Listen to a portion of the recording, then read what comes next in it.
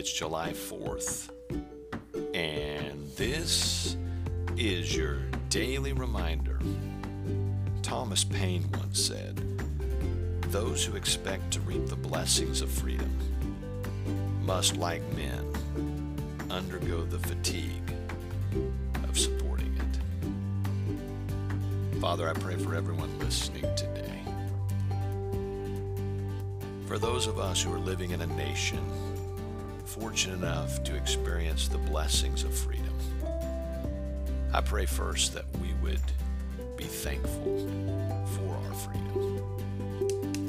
And Father, I also pray that you would help us to do those things necessary to support the freedom that we enjoy.